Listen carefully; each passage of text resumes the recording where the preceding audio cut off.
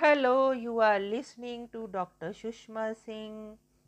In Unit 1, Development and Progress, Economic and Social Dimensions, we are going to start topic Tonys, Durkheim, Weber, Hobhouse and Parsons on development and progress.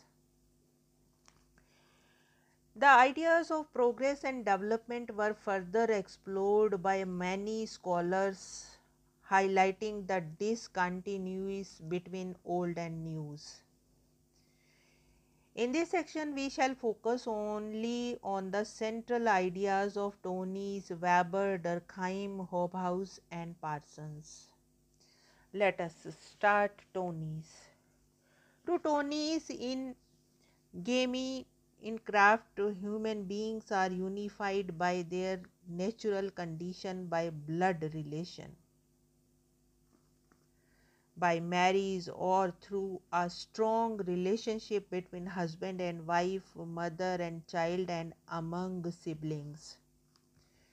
The kinship group, neighborhood, and friendships are the major types of groups in the Gamey shaft, who are guided by the authority of the common will. Moreover, the common will is evolved based on the shared beliefs, values, and ways of behaving.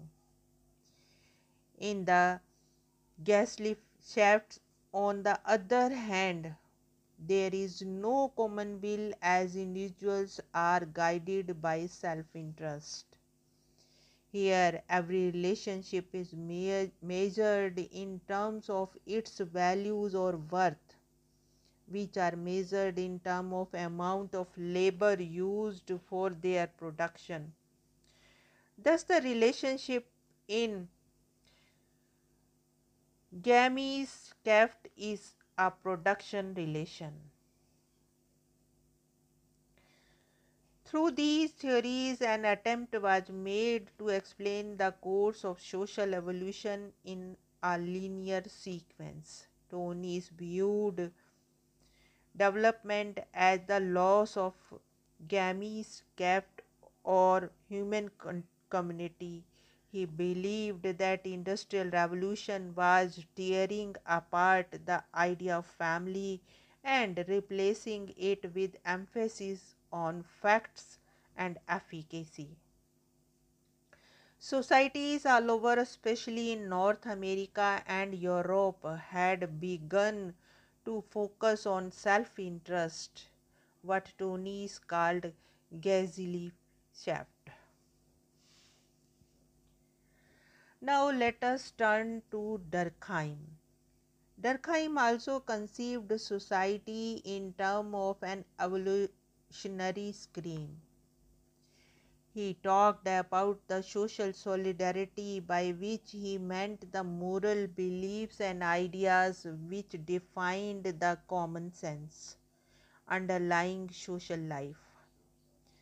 Like a social evolutionist, he was of the view that the mechanical solidarity characteristics of pre-industrial society was based on agreement and identity between people, while organic solidarity in industrial societies was derived from agreement to tolerate a range of differences, conflicts being moderated through a variety of institutional arrangements such as courts, trade unions, and political parties. In the pre-industrial societies, there is little or no division of labor. Everyone works in similar ways and consumes in similar ways. There is little division of opinion, little individuality in organic solidarity. On the other hand, there are specialization of activities and advanced division of labor whose production, distribution, and consumptions are carried out in specialized ways.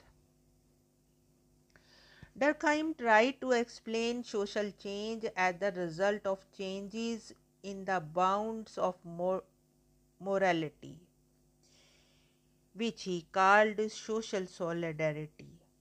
Societies based on mechanical solidarity are transferred to organic solidarity by the growth of industrialization, heterogeneity, differentiation, specialization of activity, and individualism.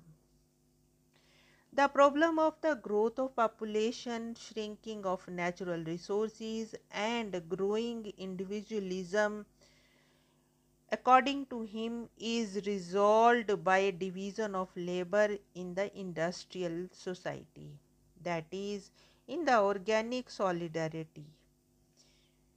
As each individual is specialized and also individualism is respected, they are socially integrated with bondage of division of labor.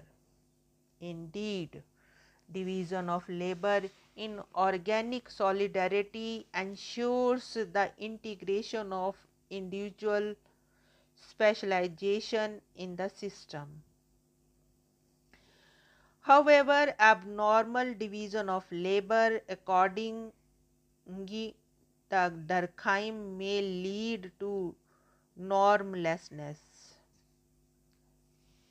like anomie. Here we want to close our today's lecture. Thanks for listening.